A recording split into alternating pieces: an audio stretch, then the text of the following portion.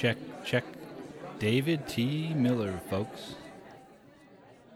Loading artist, audio inside. Loading artist, audio inside. Oh, it's Artcast, it's Artcast, it's Artcast. Yeah, yeah, yeah. Listen by your easel, maybe you can grab a chair, or even take it with you like you ain't got no care. Loading artists, audio inside.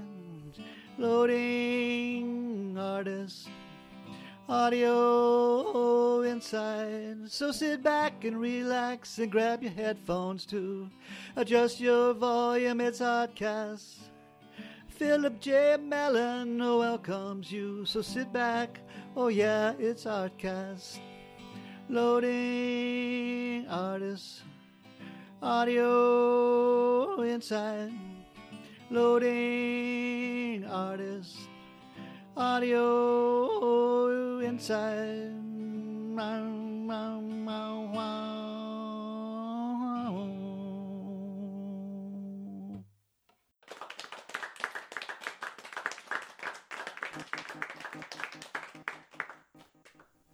Hey, and welcome to Artcast. Be sure to check out the artist websites or artcast.com and check out the work and links. All right, let's get started. Today's guest is Chicago-based painter Renee Robbins.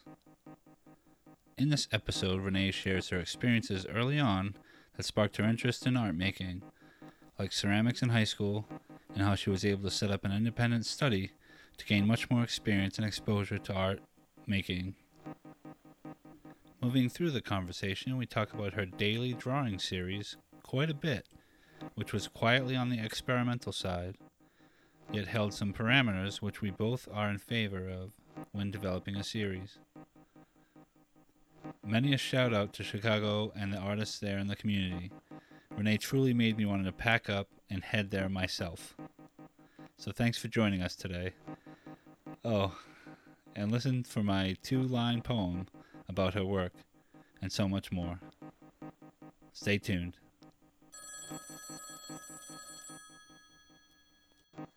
So Renee, welcome to Artcast. Hi, Phil. Thanks for having me. You're welcome. Where is your studio located? I live in Chicago in a neighborhood called Albany Park. It's on the northwest side. It's about 8 miles from downtown and about 10 miles from the Chicago O'Hare, one of our main airports. But yeah, I'm on the north side and I can ride my bike to the lake. It's about 4 miles to the lake. I don't live, I have a lot of friends that live right on the lake, but 4 miles is a good bike ride, so I can just hightail it over there. And there's this great trail that goes all along the lake shore in Chicago. It's like 18 miles. So, and it's just such a beautiful way to see the city. And I just really love riding it in the summer, fall, and spring, just kind of enjoying the landscape of the city. That's cool. So what else? I wanted to give a shout out to Chicago, and I didn't know what else you could tell me about it because, for those of us who hasn't been there like myself. Yeah, I love Chicago. I've been here about 13 years. It's been one thing I really like about Chicago is I'm still exploring. Even though I've been here about 13 years, which I feel like makes me an official Chicagoan when you've been there like after a decade. But there's a really great art scene here, from the gallery scene to apartment galleries, lots of artist-run spaces. We have a lot of wonderful museums. In addition to the Art Institute of Chicago, some of my other and then we have the Museum of Contemporary Art Chicago. Some of my other favorite museums is the DePaul Art Museum, which is a university museum, but they tend to focus on a lot of local artists, and they just have really stellar programming. And I just really love going there. The Chicago Cultural Center, I remember going the Chicago Cultural Center is a big government building. It's downtown, but it used to be the Chicago Public Library. And they have an exhibition program, and it's on 3 floors. I think the Chicago Cultural Center, it's like 5 or 6 floors. But they have fantastic exhibits. And I remember visiting the Cultural Center before I moved here and going there and just like being blown away and just being excited about how, you know, that you can just go in there and it's free. You don't even have to pay admission and see all these amazing exhibits. So they usually kind of have like a blockbuster exhibit on the top floor, and then they show kind of more emerging artists. I mean, this is kind of generalizing it, but they sometimes show emerging artists on the first floor. They have 3 kind of rooms. Sometimes people have solo shows there, and they do different things. But about a year, I think, I'm sure you know the painter Kerry James Marshall. Have you heard of him? No. Or maybe not. Okay, so he's a Chicago But I'm artist. bad at that stuff. No worries. Well, that gives me a chance to sort of talk about him and explain his work. He's just so kind of big in Chicago. So he did a big retrospective at the Museum of Contemporary Art. I think it was like a year or 2 ago, and that traveled to the LACMA in LA, and then I think also to New York. So that was kind of his big retrospective. But he is an African-American artist, and his goal was to paint. He's a figurative painter, but to paint, you know, when he was growing up painting, he didn't see any people that looked like him in the museums.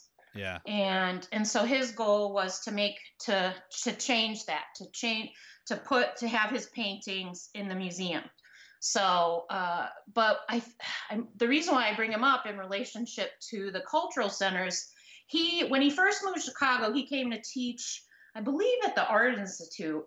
And he was living in this like tiny room at the MCA. I went to this talk of his, and he showed it was like a slide lecture kind of thing. Yeah. And he showed a picture of his first studio in Chicago, and he like lived in this tiny, like, it was just like had a tiny little bed in it, and he was making these like gigantic paintings. Like they weren't stretched, they were like on roll, like he put these like little grommets. And he showed some of those pieces at the Museum of Contemporary Art just a year or 2 ago. I'm pretty sure that was like, maybe it was like 2016 when that show opened. But I remember just being like, when he showed that room, and just like that he made those paintings, like these are like, 15 feet wide paintings by 12 feet high or something like that in a tiny little room. And I remember just being like, that's crazy. But he recently did a big mural on the Cultural Center. That was 2 years ago. So I believe that was like in 2018. So, and he showed at the Cultural Center when he first moved here. And then now there's this beautiful mural that he did of Chicago, prominent Chicago like poets and different people that need to be celebrated. So like the poet Gwendolyn Brooks, or people, African American people that live here. So it's sort of a tribute to them in a way, is what the mural is about. Cool. So there's a couple things in there I wanted to ask you. I mean, I know you've done some murals, and also I wanted to ask you if, because of your titles, I was wondering if you write at all, or if you would consider yourself a poet. I don't consider myself a poet. I usually think of my titles. I have like I have a title folder that I like brainstorm. So I sort of, when I think of titles, I have like it's sort of like a stream of consciousness when I look at the painting and just like, I usually do it after I finish the painting. Oh, okay. And I very rarely, sometimes I think of a painting like in the process, but usually it's afterward. And Yeah. it's sort of, it's like I'm forced to think of a title because I have to put the JPEGs on my computer and I have to organize them. So like if you don't title them, you're just going to be really confused. So at that point, that's usually when I title them. And I have a little book as well that I keep in my studio. So sometimes when I'm painting, like listening to a song or hearing something, like sometimes I listen to books and stuff. I write the words down, and then I look at this folder that I have and this little book where I write stuff down, and I just kind of review it every time I think of titles. So I'm sort of that I've been doing it this way probably for, I don't know, quite a while. I'd say at least 10 years. So this file is pretty thick, so I can just go back and look at where I was, and it just kind of gets me in that like mode of thinking about my titles. But I would really like to write more. That's something that it kind of like intimidates me. Like I've been thinking recently that I really wanted to like start, like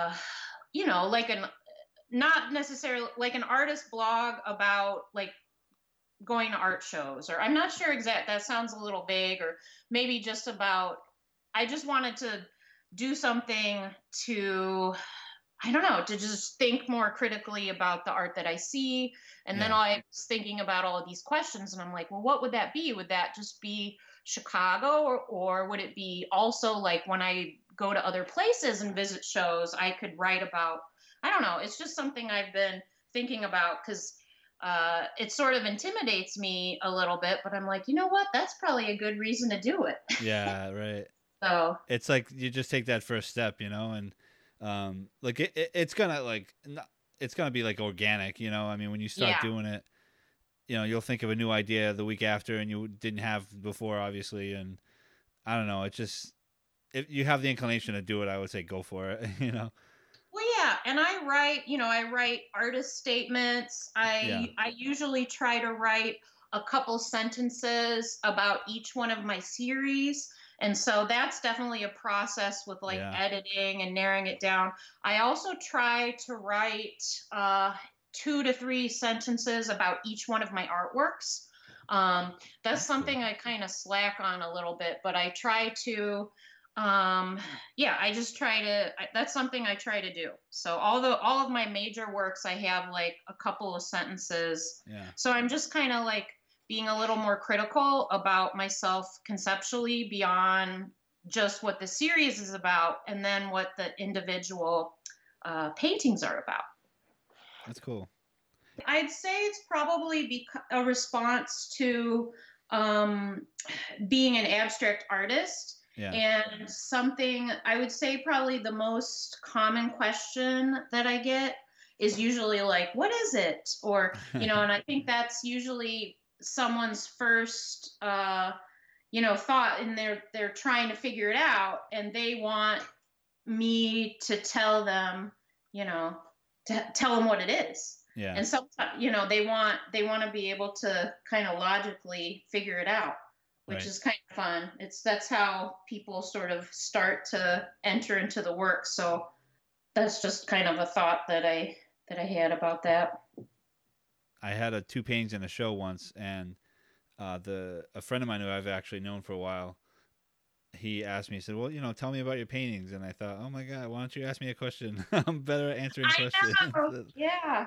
Like direct questions versus like just out of nowhere. I have difficult time with that. I clam up and, I feel that I do too. Cause it's like when, I have, things that I say, but it's like when somebody says like, what is your art about? It's such a big and a broad question, and there's a lot of pressure there.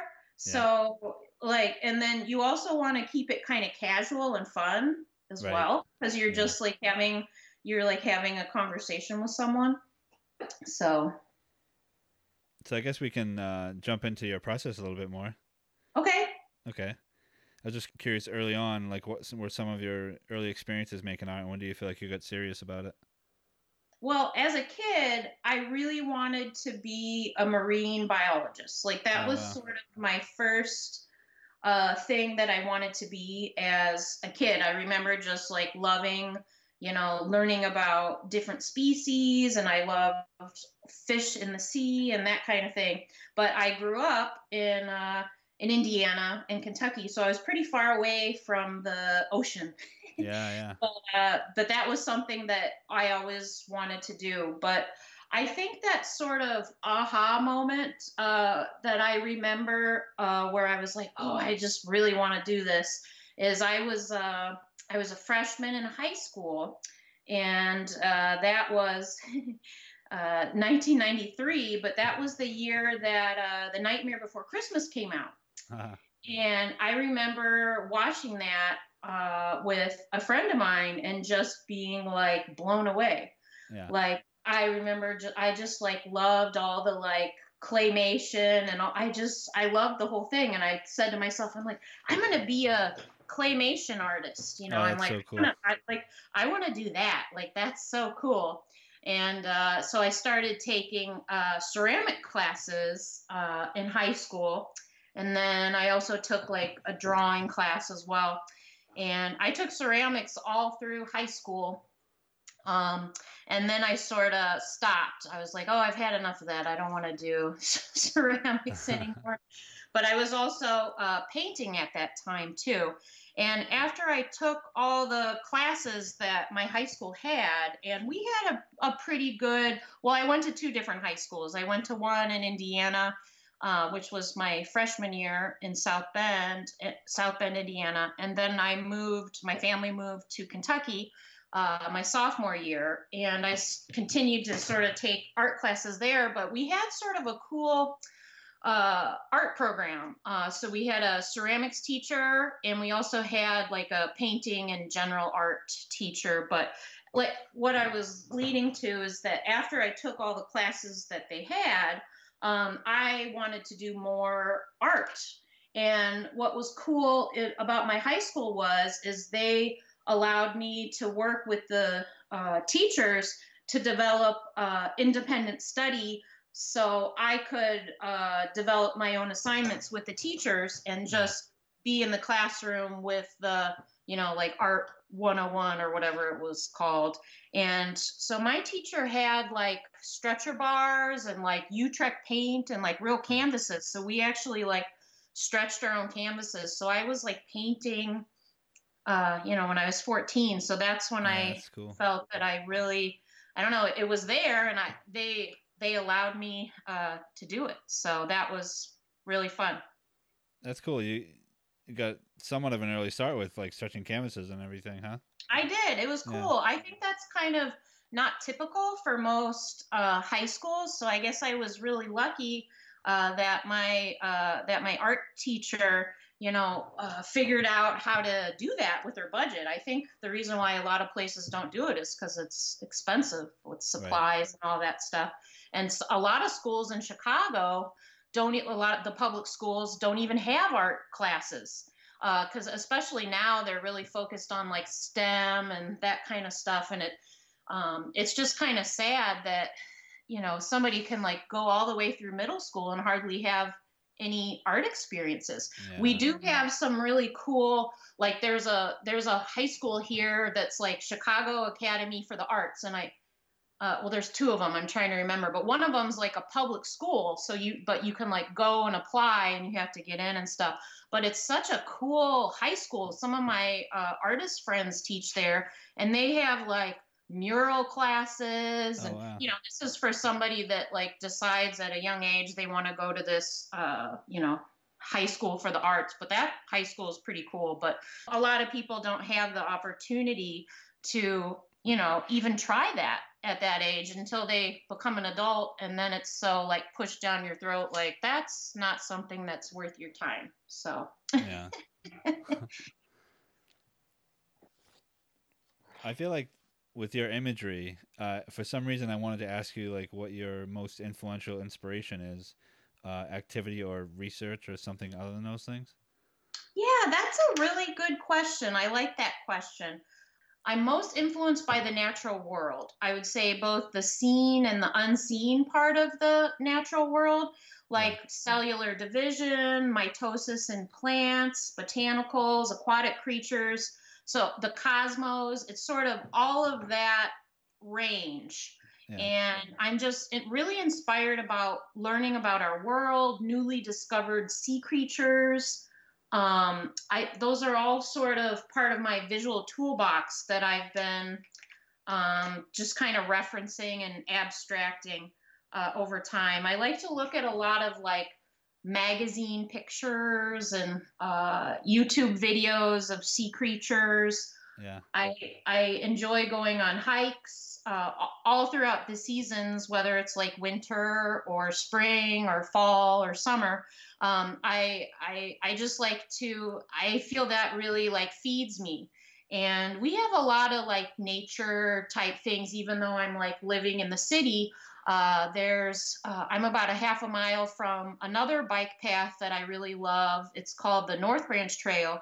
And that bike path I can take all the way to the Chicago Botanical Garden and Oh, and cool. then just walk around and look at like all the it's a really long bike ride. It's Yeah. like it's like it's like I think it's 20 miles to get there. So like that's like a pretty long day, and I'm usually pretty beat by the time I get back. But that's one of the things that I think really feeds me. And I love going to the Shed Aquarium.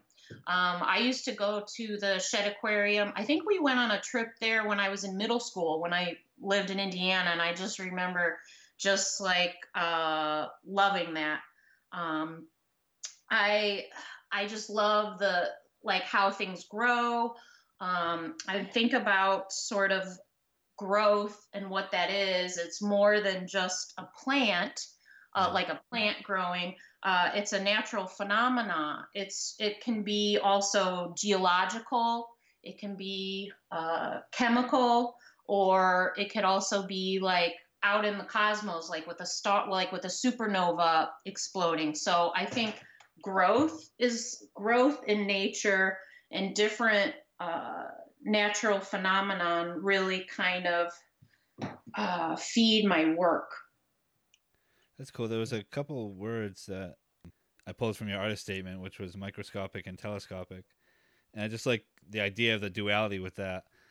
I didn't know if there's anything more you could say about those things, like just visually how they make their way into your work. Like when I'm talking to somebody and they want to know about my work, that's usually what I say. Like that's like in my one sentence that I like use to describe my work, like microscopic, telescopic. I like to think about making a painting sort of through those lenses, as it's Yeah. a way to kind of discover the world in a way, or worlds that we don't really have easy access to. Like cells under a microscope is not something that we experience. Like we don't meet a cell down the street. Like it's not like walking around. Yeah. But in my paintings, that I sort of imagine them that way. So I really enjoy the act of discovering, in that I'm thinking about the lens or looking through the lens while I'm painting. But it's sort of like imagined in a way, because like I like to think about it as small and large, and I'm looking at references, but then sometimes I'm just working from memory and totally inventing things. Yeah, like an And imagination type thing. Or... yeah, like so there, and I want that. That's something that's important to me. I want that interplay to be in the work. I like there to be some mystery, like, well, that looks familiar. I might know what that is, but I don't. And I like that it's sort of, I want it to be sort of mysterious, that it's not totally easy to figure out, like, is that a real thing or is it not a real thing? Because sometimes I do paint real things. Like there's like some recurring motifs in my work that I use a lot. Like I've been painting this tracheid structure, I think all the way since like undergrad. And tracheid is similar to the trachea in the human body, but the tracheid is a structure when you look at plants, and it carries the nutrients to different parts of the cellular wall in plants, and it's like this like beautiful webbing. It's almost sort of like, it can look like fish scales or webbing or a spider web, but that's something I kind of keep coming back to and painting that pattern in my work. Next, Renee and I talk about her daily drawing series she had going with a total of 366 works on paper. Do check out artcast.com for the link to view the series on Renee's website, even as you listen perhaps. It's worth the trip. Okay, listen in.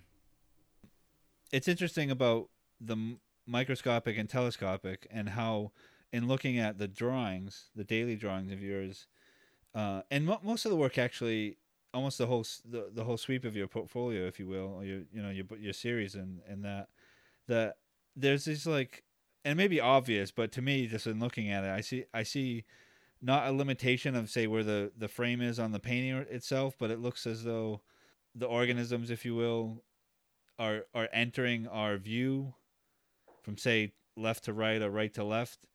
Like, it's almost like a window into a specific selection of what they're doing. There's a peripheral vision thing that happens when they go beyond my sight, if that makes any sense. Like, in a microscope, they're coming from the right, but that's not the end of their body or the cell or what have you. I'm trying to, like, put this into words. It's like it continues beyond the periphery of the frame. Right. And it's I not... see what you're saying. I'm sorry? I see what you're saying. Yeah. So I just thought that was fun. And, because it adds some of the mystery, because you're wondering, how long is this form, or how long is that shape? How much of this body part am I seeing? I don't know. Like, it's almost like as if you potentially were at the aquarium and you can't see the whole form of the sea creature that you're looking at, but there's more to it. But it's a still image. So I like that. There's sort of like some mystery. I love that you were thinking about like what's happening beyond the periphery of the frame, because that's really exciting that they're like moving around, and then it's kind of stimulating your imagination in a way, and that it's making you think of like what happened before, what happened above, and what happened after. That there's this like, I like that. I really enjoy that thought of like this past, present, future, or up, down, sideways, diagonal, or something like that. I like that look into the artwork. Like, and you were thinking like the daily drawings specifically, or some of the other ones, or a lot of the daily drawings, but and then I started to see it in your other more recent series work. Okay. Like back in art school when you're doing simple 2D drawings or paintings, and you would leave a section of the circle out, but your eye would complete it, kind of a thing. It's like the little trick and tools of the trade, if you will, for later on. Yeah, like that's a real good trick. Yeah. So that was kind of happening to me with your work, and it's just like, it's like textbook sort of like a strong way of doing that to the viewer. Oh, that's really fun. Yeah, so it just took me about a half an hour to say that. No, but I think it's a super interesting conversation. I enjoyed the daily drawing projects because I was working more like in a sequence, because for each week I would come up with some rules or some boundaries for that week's drawings. Yeah. And whether that was like a color palette or a subject or a shape or a particular medium, like that project is fun to do. Or I like doing sort of that one. I was really regimented, and like, I'm gonna make weekly daily drawings. And my rule was I have to start and finish it each day. But each time I had to come up with some parameters, because otherwise there was just too many choices or things to do. But I liked focusing on a subject and doing different things with it. and making 7 little drawings or paintings or whatever. I started that series like, oh man, I need to draw like with a pencil. So I'm gonna make pencil drawings, but I don't like making pencil drawings. Or like if I start with making a pencil drawing, I want to like put color on it. So to me, I like wanted to get to the color of the right away. So to me it was more about I like making in color. Like graphite is like too gray for me, I guess. Yeah. And what did spark another idea was the daily drawings, and I was wondering if you'd ever consider making a flip book. Ooh, that'd be cool. I would love that. Yeah. That'd be really fun. So those are so cool. So that you could print it, right? Oh yeah, I imagine like small enough where it would like mechanically be a flip book, so it would, I guess cardstock or what have you, but and it could be, whether you want to print editions or, I mean, anything goes, I guess. I've absolutely never thought of that, but that is such a cool idea. I would love to do that. I think that like my work could lend itself to that. That'd be just such a fun moment. That'd be really fun. It makes perfect sense to me. I mean, just looking at your work is what sparked it. So that's like inherently part of what you're doing. I think, when you think about growth of, a certain organism or any of that really, and you could travel through its life cycle. I love that. And that's sort of, that one of my series, which I don't know if you looked at, which it was the biota series. But that series, in a biota, what biota means, it's all the flora and fauna of a particular biome, like say the Arctic or under the sea or in the desert or something. But what I tried to do in that series, which that series I really think of as a sequence. Like there's some paintings that are the beginning of that biota, and some are sort of in the middle, and it's like the evolution of that biota and how it changes over time. So it's sort of like the history of my own invented biota. And I had a lot of fun, just thinking about that. Like, this is the beginning of the universe. Yeah. This is the end of the universe. And that was something like a series of larger acrylic paintings that I worked on for, I don't know, like 2 years or something on that particular series. One of the things also with the daily drawings, I was curious how you handle overlapping of imagery. Like, do you go back and forth, or do you paint background to foreground, or reverse? I would say I usually do background to foreground. Yeah. Sometimes, like some of the ones that have like an all over color, I would start with like a real washy ink. Yeah. And then kind of do colored pencil and cool. gouache over that. A lot of those, like the Did you gouache. say gouache? I'm sorry. Gouache, yes. Oh, okay, cool. So a lot of those are gouache and that P.H. Martin's ink stuff, like that. Okay. That's what a lot of the watercolor is. I didn't use any traditional watercolor in those, and I just bought some watercolors. And anyway, but let me go back. I'm trying to remember what I was going to say. With that, a lot of those daily drawings started with a pencil sketch. Like I would make the outline of the form. And it's funny that I would like do these daily drawings with like gouache because it's such like a muddy like paint, or it's like, it's like it's hard to like move around, and it's just like really slow compared to like the flow of like a watercolor. So I think it's funny that I just got like real tight with all the like gouache paintings and marks. Yeah, because it's a slower way to paint, right? Yeah, it's a slower way to paint. Some of them I made with like a quill pen and ink, and that's like but I think I just I just like that obsessive nature of it. And the gouache was different than the paintings I was making in my studio at the time, which were like acrylic paint.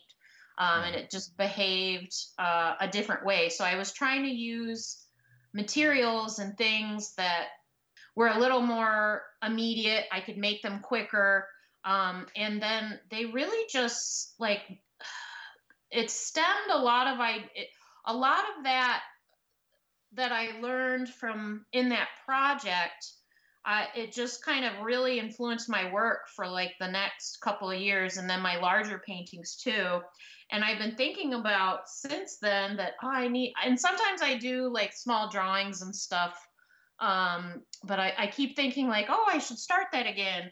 Or like last year I was like, oh, I should do like a daily drawing like once a week. Like I don't know. But I have a way when I start something, it's like hard for me to stop. Nice. So like I have to make a choice, like, because I have so many things that I want to do, and you have to do the thing that you want to do the most. So in trying to just listen to your heart and what you want to do the most, because it's like I get pulled in a lot of directions, and I feel like really scatterbrained sometimes in the studio. That I'm like, oh, I should do some more works on paper. Oh, I got to do this painting. And then you just get like, you got to like, okay, I have to make this. I'm going to make this. And that's what I'm going to work on. Is it like, does that happen? Do you plan things out? Like, is it a thought process, or do you feel like you're going in like a different kind of flow to, like, say, focus on one thing?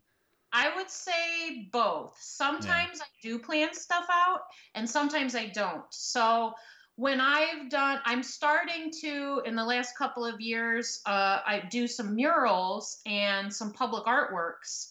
And for those, I really do have to plan them out, because if you're making this like gigantic painting, you need to have a sketch, and you need to have a color plan, and you need to get permission, first of all, from the people who are commissioning you.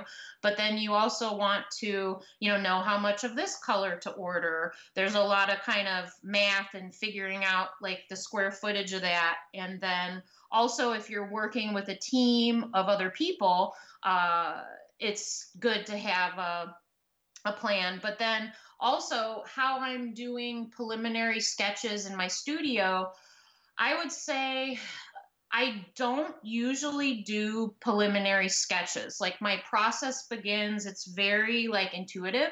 So when I start a painting, it's usually like real washy acrylic paint. And I don't usually have like a specific idea. And then I start the painting by layering real thin layers of acrylic paint, sort of like watercolor.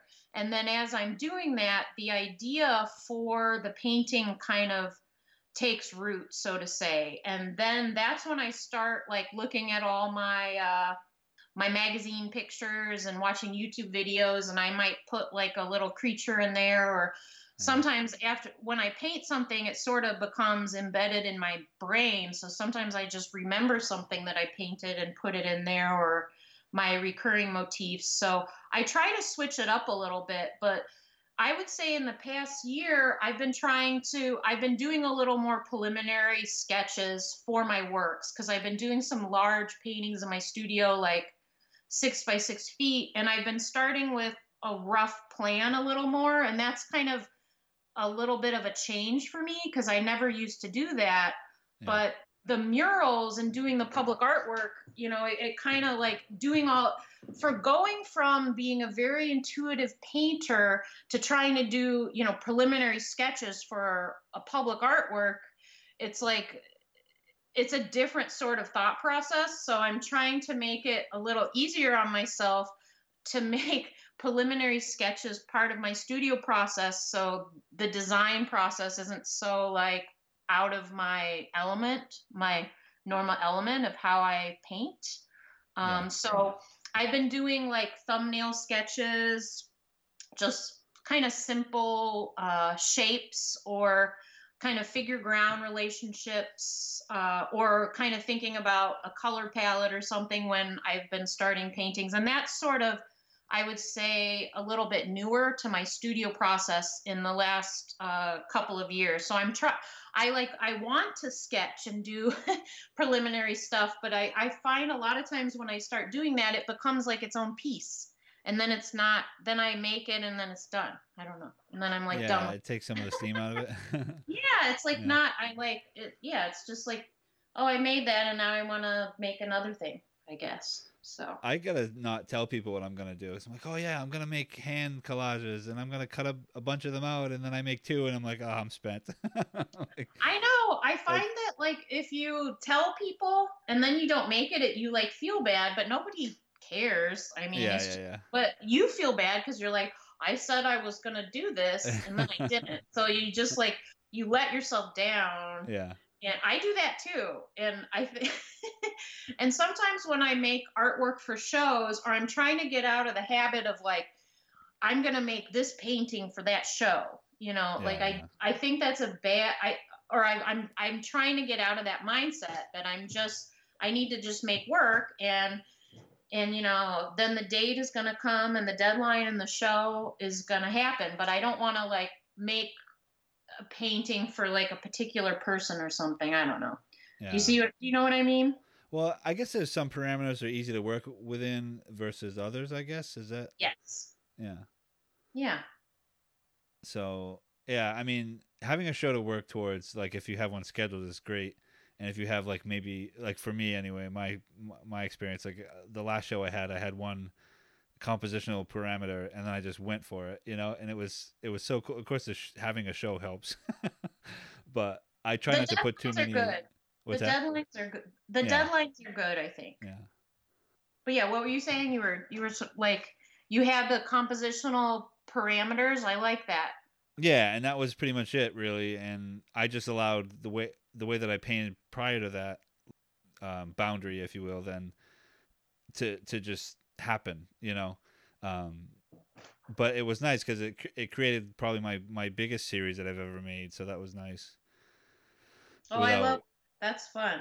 Yeah, I mean, because otherwise I'm just like, oh, I'm gonna make 4 paintings that are like geometric, and then I'm like, all of a sudden, I didn't necessarily plan anything like when I was doing that, and I just felt like it would be helpful to me to really flesh something out, more than say 7 paintings, to see what would happen, and it just so happened like I needed more than 7 for the show, so that was another thing.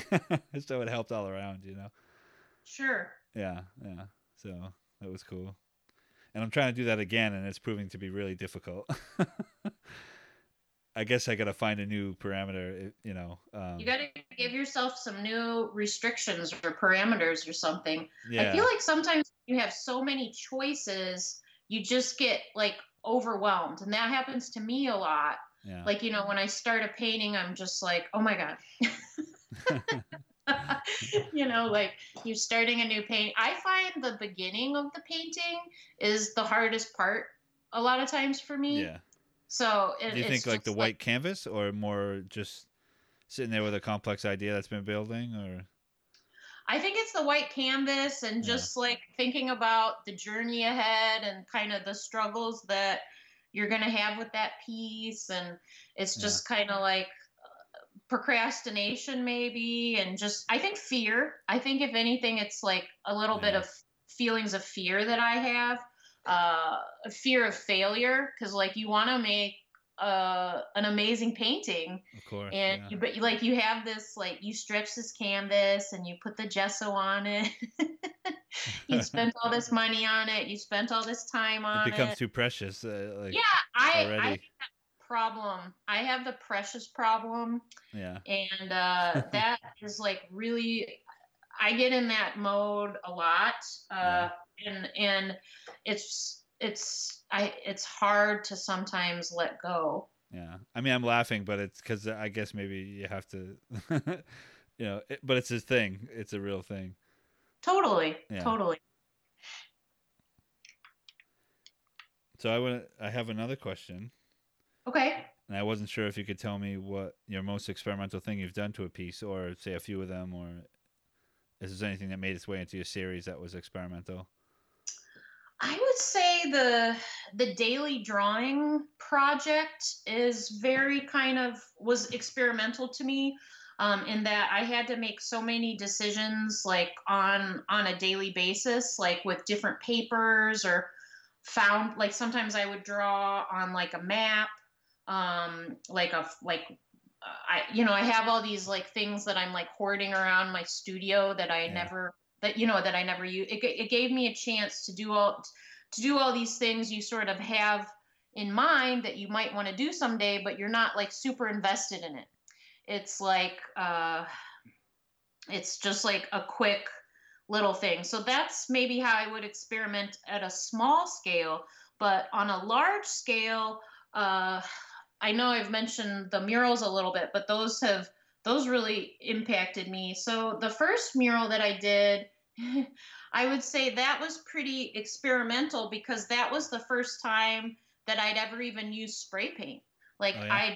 I'd never used spray paint before, Yeah. and that sort of terrified me, and I was like super intimidated, like how am I gonna like use the nozzle? And I have all these amazing friends here in Chicago, and luckily I had some friends that could kind of give me some pep talks through Yeah. some things that I was freaking out about. But that was like, and then to use something that you're not familiar with on a really large scale where you Yeah. could potentially fail, or you're going to make this really ugly thing for everybody to see. So I would say that was experimental, but you know, in a way, it's a tool.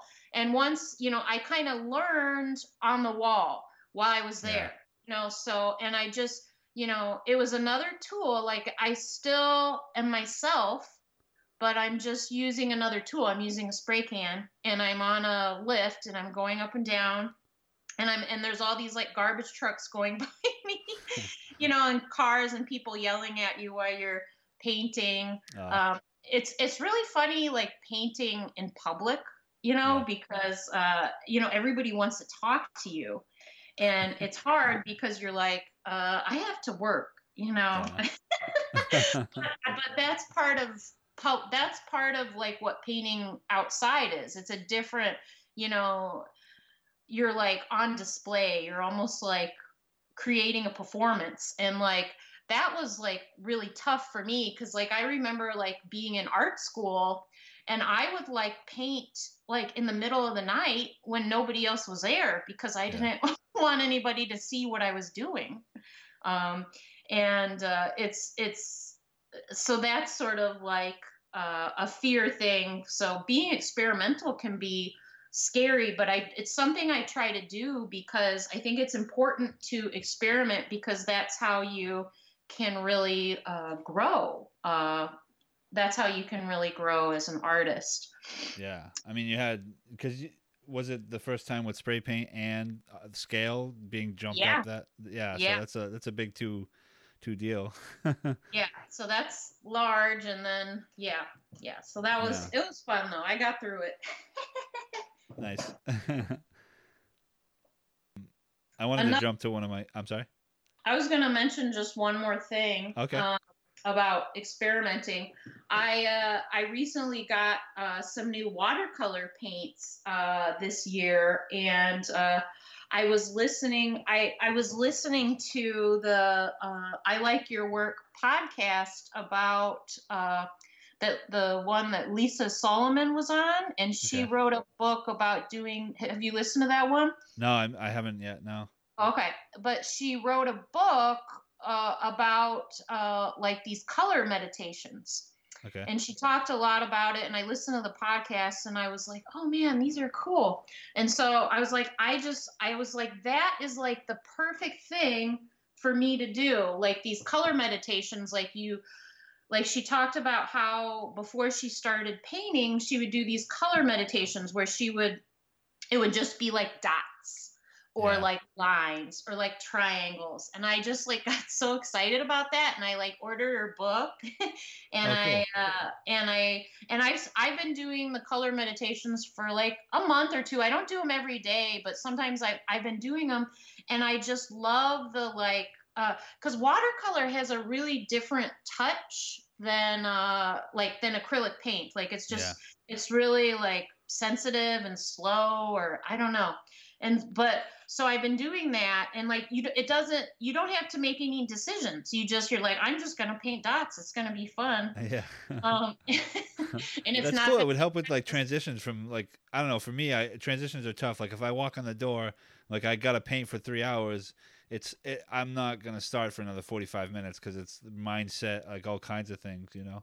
I know, same thing. Like I was trying to like just get to work right away Yeah. because I like it takes me a long time to get started, and I'm like and set up my palette and Yeah. sometimes and then try to figure out what am I going to work on today, and like you have all of these questions, you have all these colors that you can use, but watercolor is so nice because she talked about in the book that she has these little watercolor pans, and you don't even have to set out the palette. You just get out the watercolor pans and just the water, it's just right there. You don't even have to set your palette out, and then you just do it. It's like Yeah. hardly any cleanup. And then I have all this paper around, and I've been finding it makes when I go to work on my acrylic painting, it gives me a different like touch or a different flow or like a lightness or a freedom, because Yeah. it's just the like action of like making those dots, or it just kind of like releases something. And it's sort of like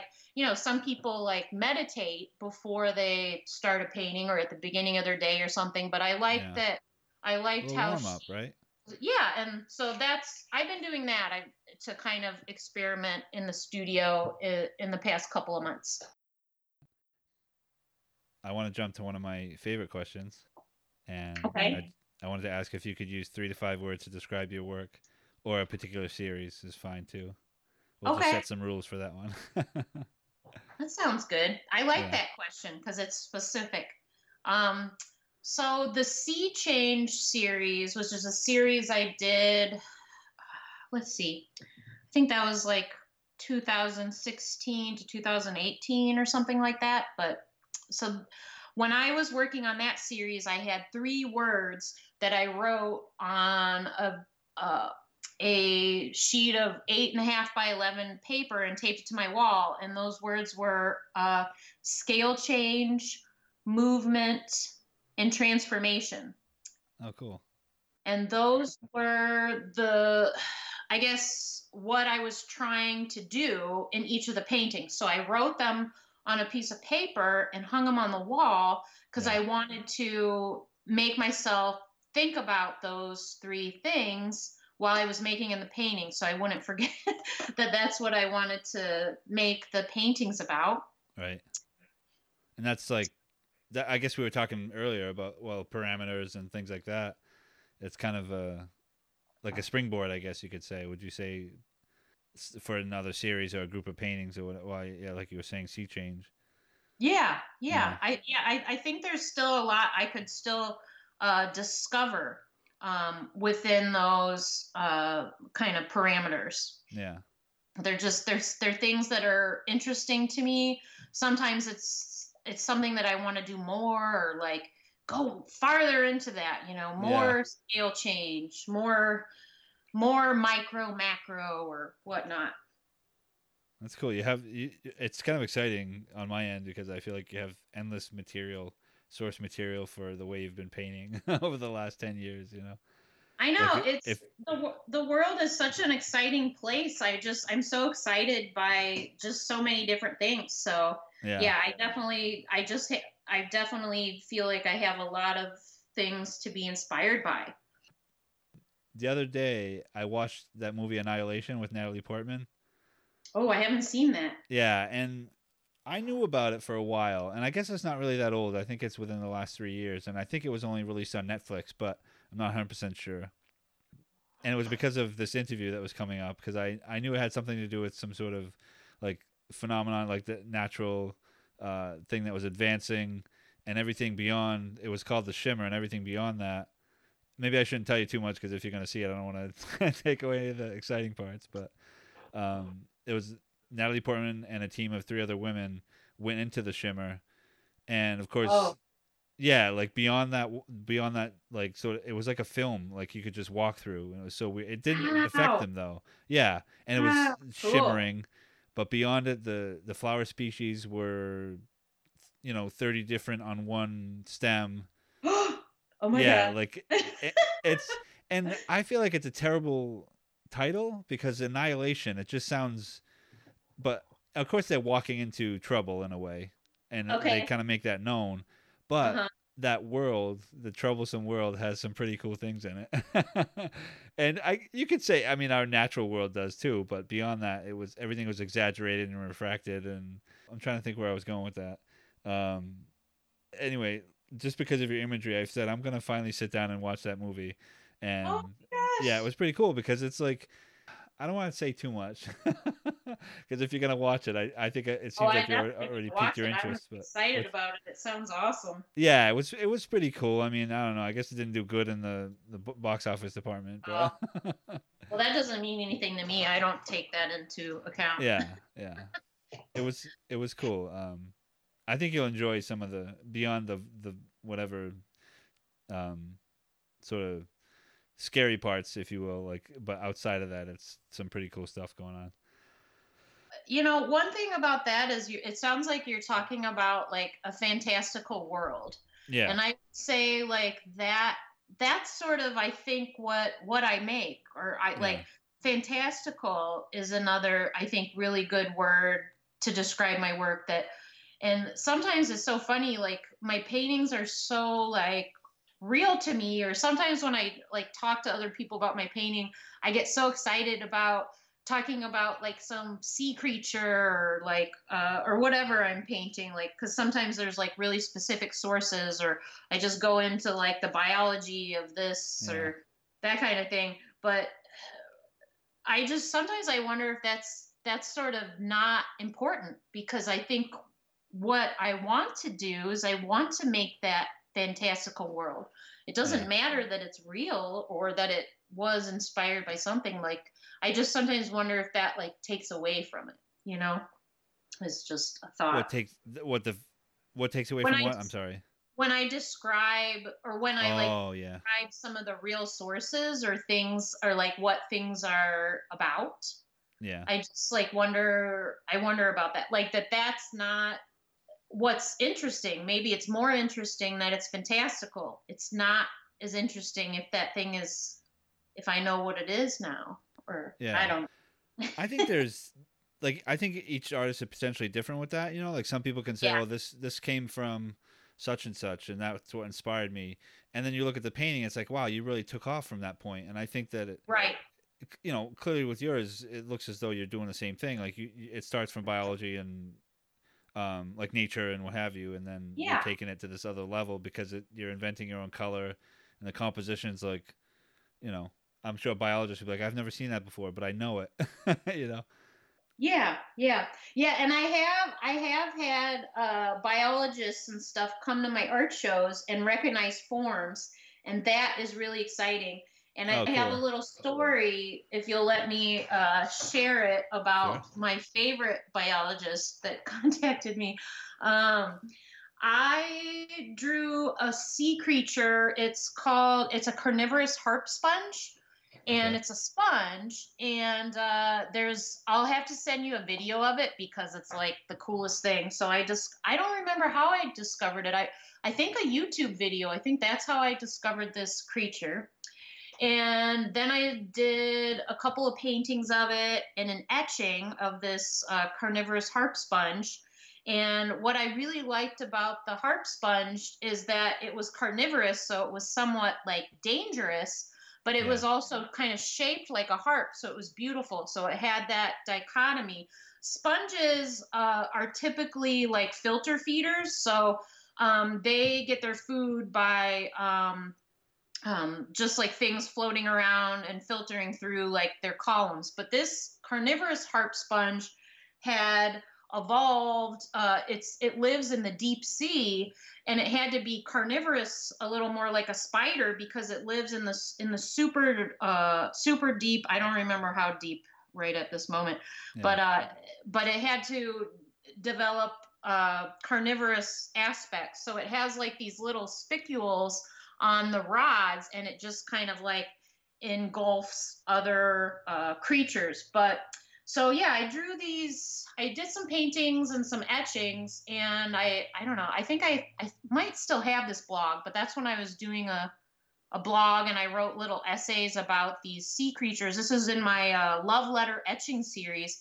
But the biologist that was on the team of scientists that discovered this sponge, this was like in 2012. He works at the Monterey Bay Aquarium in California. He found me and messaged me and ended up, hey, I'm the scientist that discovered this creature. I was on the team or whatever, and I found your artwork. Yeah. Kind of in a Google search or something like that. And then he ended up getting one of the prints for his collection, which I was just like, I was just so touched. That's like one of the coolest things ever. It was just so cool. And we ended up talking about some of these other sponges and creatures that he has discovered. And there was one that he named after his wife. Yeah. And I was like, oh my gosh, you have to let me draw the sponge that you named after your wife. So I did, and then he gave it to her as a gift and stuff. But that's cool. Just like really like one of the things that just makes me excited about being an artist. That was really fun. Yeah, you like reach and sort of somebody really responds to something like that you've done. It's crazy. Yeah, it was cool. He was he discovered it, so it was very special to him in that, and he said he even found somebody that wrote a song about the sponge too. Yeah. So yeah, it's cool. That's special. If you don't mind, I have some words that I wrote down. Okay. A part of this, I cheated though. I did more than 3 to 5, and the reason why I brought up Annihilation too was because there's part of this that points to that. So. Cool. So one of the words is joy, light, the unknown, and then I guess that's like a two line poem that came to me. Oh, that's so cool. Yeah. So, and actually, what sparked it was Siren Song, that painting of yours. Oh wow, cool. Yeah. So, and then Annihilation moves its way into that movie. So. We come in peace, and we mean you no harm. Oh, I love it. That's perfect. That's perfect. Oh, that's so great. Yeah. It's fun when things pop into my head like that, Like, I feel like it's not mine, Oh, I love that. Yeah. That's so thoughtful. I'm so touched that it made you think of that. It's just perfect. Yeah, it's a wonderful painting, and the painting itself, it looks like, how like some artists will yarn bomb like trees or light posts or because those are tree forms to me anyway, or I'm not sure if that's what you meant by that, but yeah. And did you send that to me? I think you sent that to me. I probably did. Yeah. So that'll be on the blog post so people can see, and So great. Cool. Yeah. Yeah, that's one of my newest paintings that I just finished last year. So. Okay. Cool. Well, that was the end of part 1 of Renee's interview. Thanks for joining us. And please be sure to keep an ear out for part 2, which will surface at oddcast.com real soon. Big thanks to Renee Robbins for being such a great guest. This has been Oddcast. I'm your host, Philip J. Mellon. Thanks for listening, and keep the dialogue going. Woo! Okay, wait. Let me ask you this. Define abstract art.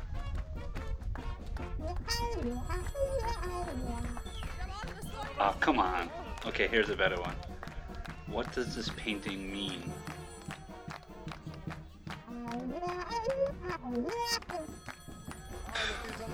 I'm getting nowhere with this. Forget it. Oddcast home is ahtcast.com. Thanks again.